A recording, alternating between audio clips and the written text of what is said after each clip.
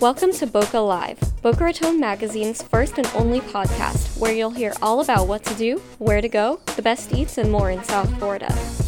Each week you'll hear from us, the editors of Boca Mag, while we chat with the who's who of Boca and beyond about everything from wacky Florida stories to the hottest chefs to the biggest events. We're here and we're Boca.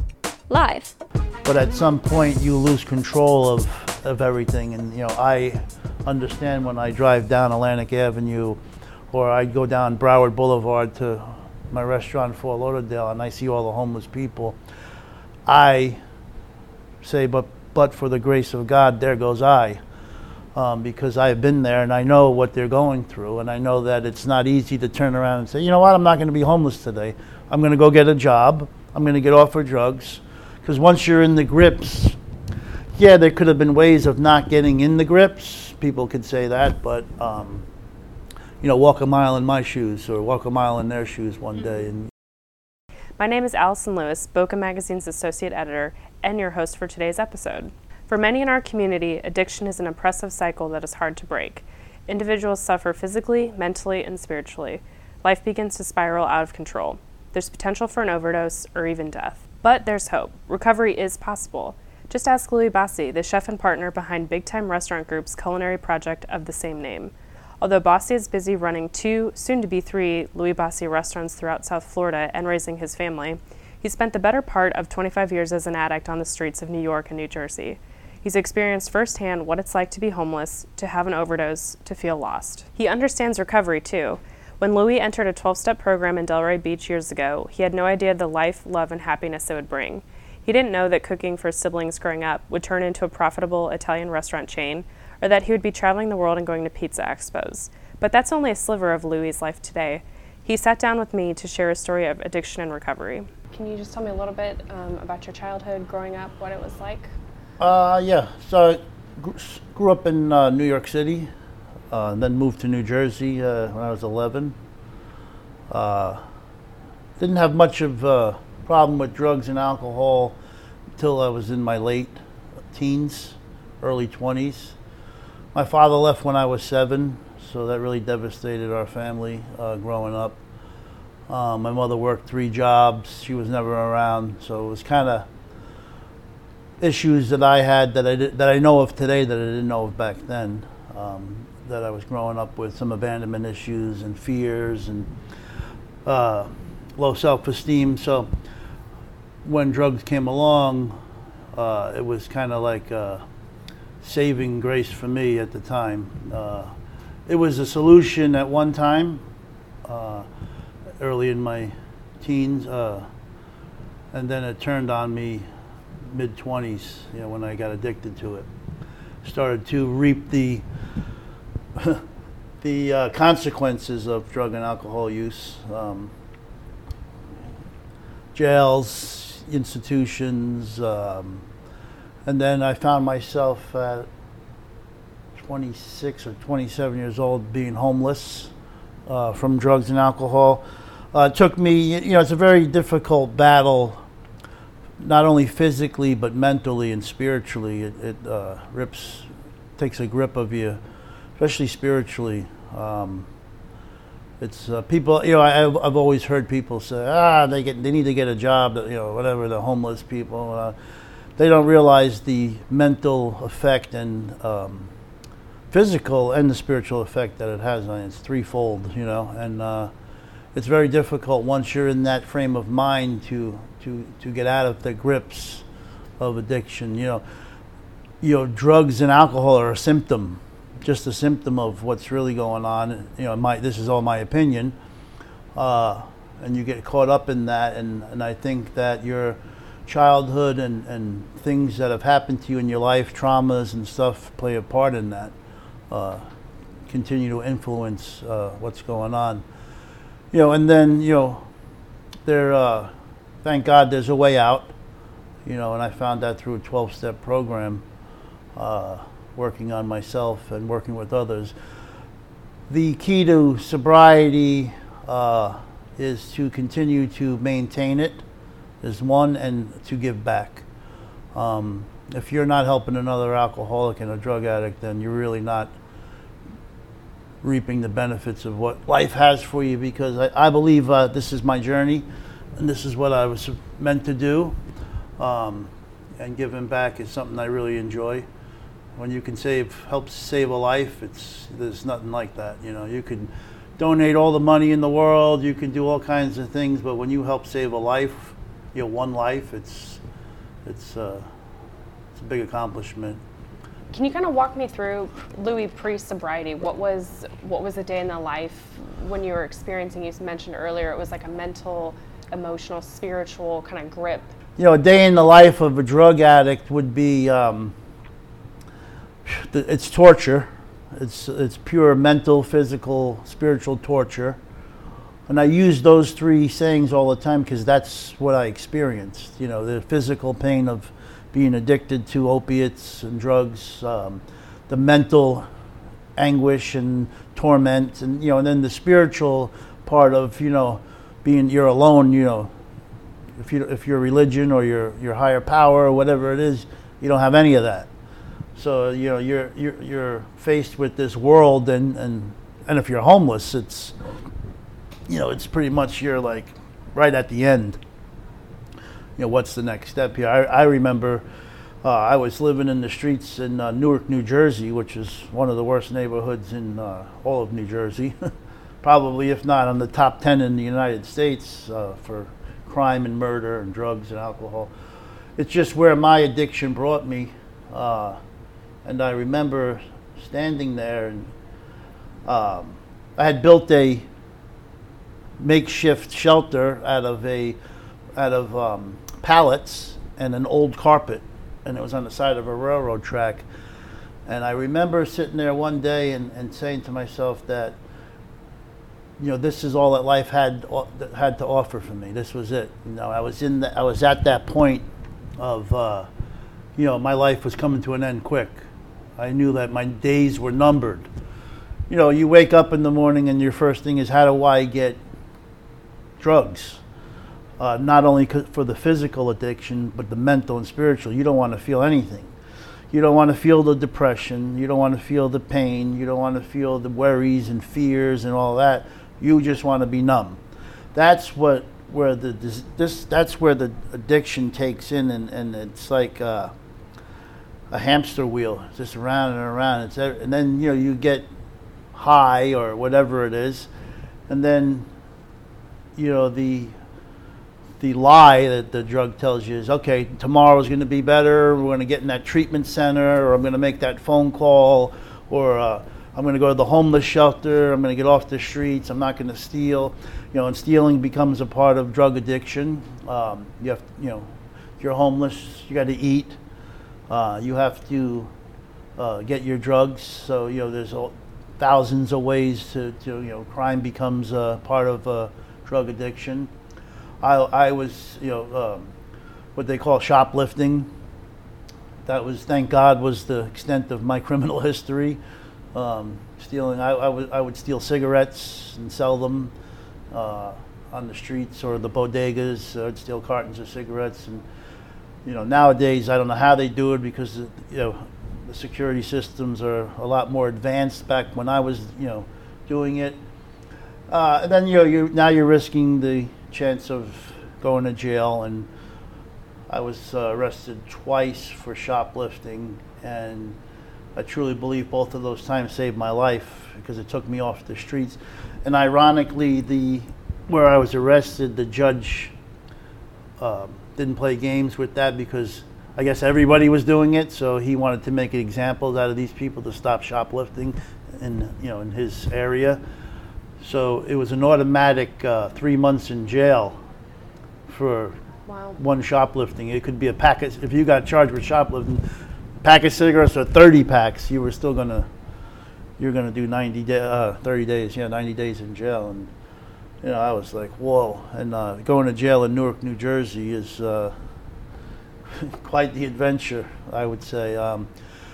So I believe at the time, I look back now, thank God I did get caught and did get the 3 months to recuperate, to get healthy again, only to return to active addiction when I got out, because I was still in the grips of it. It takes a spiritual awakening, in my opinion. It takes what it takes. People ask, well, what did you do? How'd you do it? It takes what it takes. Getting back to a day in a life in a drug addict, it's just a never-ending cycle. It's torture. It really is. It's a form of torture to thy own self. We inflict the pain on ourselves, and we cause the problems. But at some point, you lose control of everything. And I understand when I drive down Atlantic Avenue, or I go down Broward Boulevard to my restaurant in Fort Lauderdale, and I see all the homeless people. I say, but for the grace of God, there goes I. Because I've been there and I know what they're going through, and I know that it's not easy to turn around and say, you know what, I'm not going to be homeless today. I'm going to go get a job. I'm going to get off of drugs. Because once you're in the grips, yeah, there could have been ways of not getting in the grips. People could say that, but walk a mile in my shoes or walk a mile in their shoes one day, and you don't know what these people are going through, and there needs to be more help, and there needs to be more awareness of everywhere. It's just everywhere. I mean, can you stop the flow of drugs of coming into the United States? Probably not. Will they ever be able to do it? Probably not. Is there more help available? Yes. Maybe we can get more help available to these people. Can you tell me, you mentioned you've had an overdose or maybe multiple. Yeah. Can you just tell me about what happened during that? Yeah, that was, I remember getting my drugs, and I remember walking down to get on the subway, and the drugs hadn't hit me yet, but the train pulled up, and there was a lot of people on the first couple of cars or the middle cars, so I said, I'm just going to go on the end car, because it was only one person on there. I walked over there and got on that car. There was one black kid sitting there in the train, and I sat down, and I was on 110th Street, and I woke up on 54th Street, and the paramedics had me out on the platform and said I had overdosed, and that, thank God, because when they found me I was blue. And I said, well, what happened? They said, well, the young man that was on the train got up and walked 7 subway cars and told the conductor that you were dying in the back. So if he didn't get up and walk to that conductor, I wouldn't be sitting here talking to you today. And I think about that kid and who he was, and if I could ever meet him, that would be so awesome. But that's not. But yeah, that was my near-death experience. I actually had a blue jacket on, probably the color of that picture over there, and my face. This is what they told me. And they asked me what I did, and I was honest with them, and they said, you're very lucky. 8 people have died in the last 2 days from the same thing you did. Yeah. Did you move to Florida hoping to, for a fresh start, or? Yeah, my sister who passed away had moved down here first. And I used to come down and visit her. And I thought it was paradise. Then the heat would set in, and then reality would set in, and it was too slow for me. This is back in the late '80s, early '90s when I was coming down here, and being from the inner city and New York City, it was just fast paced up there. Drugs were everywhere up there, so I couldn't find it down here at the time. So. Back and forth. So I always knew about Florida. Then my mother had moved down here, and my brother had moved.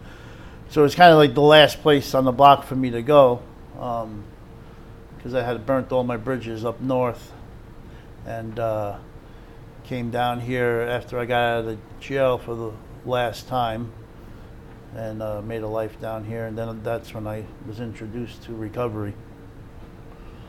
Did you use a specific program down here? Or 12-step. 12-step. Yeah, 12-step program. I actually went to the place I still go to many years ago. It was 20 years ago, I believe, Crossroads.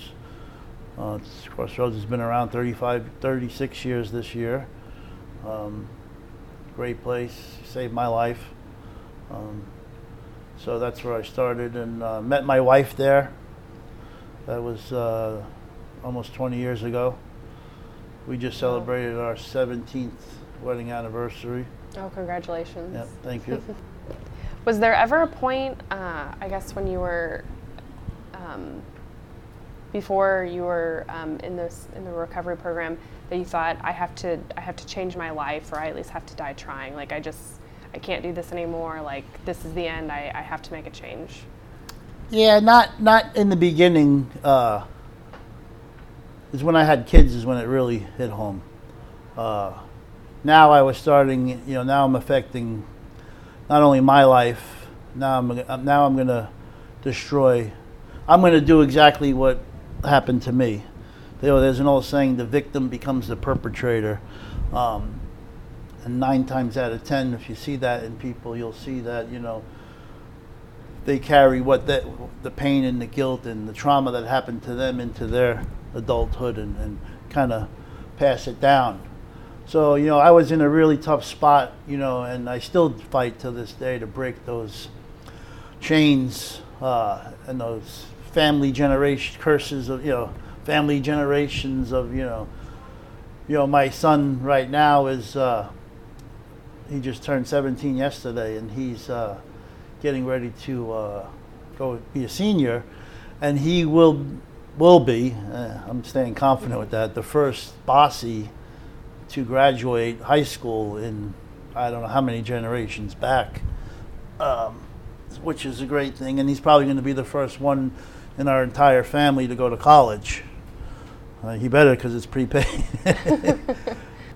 So, like I said, drugs and alcohol for me at one point were a solution from the fears and abandonment issues and pain that I was growing up with. When I took my first drink, it was unbelievable. I never forget that first day I took a drink, and the comfort and all of the fears and stuff just left.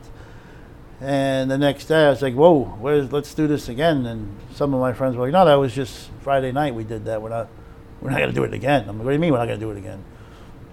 And that's where, a lot of my friends went off to college and had successful careers in life. A lot of them went to jail. A lot of them went to the cemetery. I just continued to do that, So, I have a lot of experience and a lot to look back on. I always share with people and younger people that, if you don't think this works or you think this is stupid, I tell them there's a cemetery full of my friends that would love to be where you are right now. Given an opportunity to stay alive and change their life, they didn't get that opportunity. I have this hour right now. I don't know what's going to happen 3 hours from now. I can say I'm pretty well off. I went to a meeting this morning. I talked to my sponsor. I talked to my people in my life that are in recovery or not, but are good people. I don't hang around thieves and drug addicts that are using. I don't hang around bad people. I choose wisely. I have a choice today who to hang out with and who not to. I mainly spend time with my family and my businesses and working and enjoying life. I missed out on a lot of years of my life. 22 years of my life I missed out on. And I missed out on my whole childhood too because of my broken home. But like I said, I'm living it today, with my kids. Through my kids, I'm able to experience my childhood through them, which is unbelievable. It's amazing. Did you ever dream of owning a restaurant, or were you just looking for a job in the restaurant industry, or how did that come about? Good question. I'm a big dreamer. Yeah. Big dreamer. I mean, that's all I had growing up was dreams. It was a funny story. I never forget about 19 years ago, 18 years ago, I don't know where it was, if it was a Walmart or a Target, and I was in the kitchen department looking at plates, dreaming of how this would look.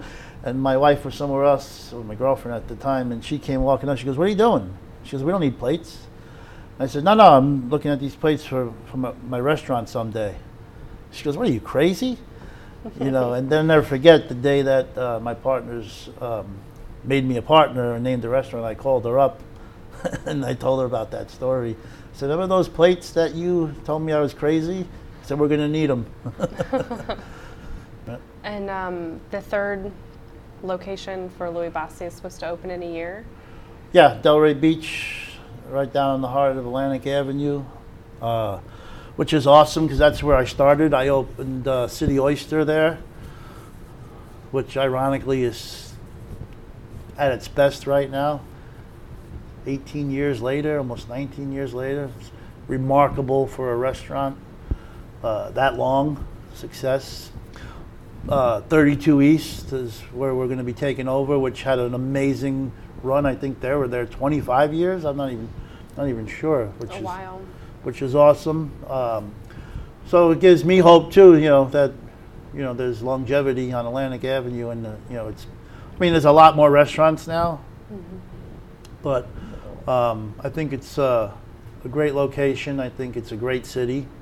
Delray Beach is my favorite of Florida, without a doubt. It's a big recovery community. It's also a big relapse and overdose community, so it's where my heart is. Crossroads Club, which I'm a member of, is in Delray Beach. So a lot of my mother lives in Delray Beach, my brother, my sister. So Delray Beach has been in my life for a while now. So we started. So I came up with the idea and the name just came out. It was like it was destined to be that name, Taste of Recovery. Taste with the food and recovery, and we started putting it together, and it started off small, and then it got bigger and bigger, and then it was huge, and I was like, oh my God, how much money are we spending on it? We're spending upwards to $30,000 on an event, hoping to recoup that and then make some money for the fundraiser. That's what it was all about, and I was panicking. And we were truly blessed. Again, people stepped up and made some large donations. We ended up $100,000 first year. We were able to. Now, Crossroads is a clubhouse which provides these meetings. That has to be funded. That has to pay rent. That has to pay electric bills. That has to pay employees. Insurance, on and on and on, to owning and operating or whatever. So we wanted to raise money for that, to keep that open, because the money's not flowing in. What's the biggest takeaway you would tell someone that's looking for maybe a place like Crossroads, or just looking for help, or what would you say to them, having been there and just completely changed? I would say that first and foremost, it takes a lot of courage. Don't be afraid. Take that risk. The bigger the risk, the bigger the payoff, is my opinion. Take that risk. Go in there, put your hand up, and say, I need help. And the door's always open. That's what I love about Crossroads, and any kind of clubhouse or 12-step program. The doors are open, and there's meetings from 7 o'clock in the morning till 10 o'clock at night, all day long, 7 days a week. So you could always find a meeting that fits your schedule. If you're new and you don't have a job, I recommend you go to as many meetings as you can throughout the day. Continue to stay involved in it. But most importantly, you're not alone. You have to let people know that you're there and you need help. Well, thanks so much for your time. Well, thank you. We really appreciate it. Thank you. This has been Boca Live. Thanks for listening. You can subscribe to Boca Live through the Apple Store and listen to episodes online at bocamag.com.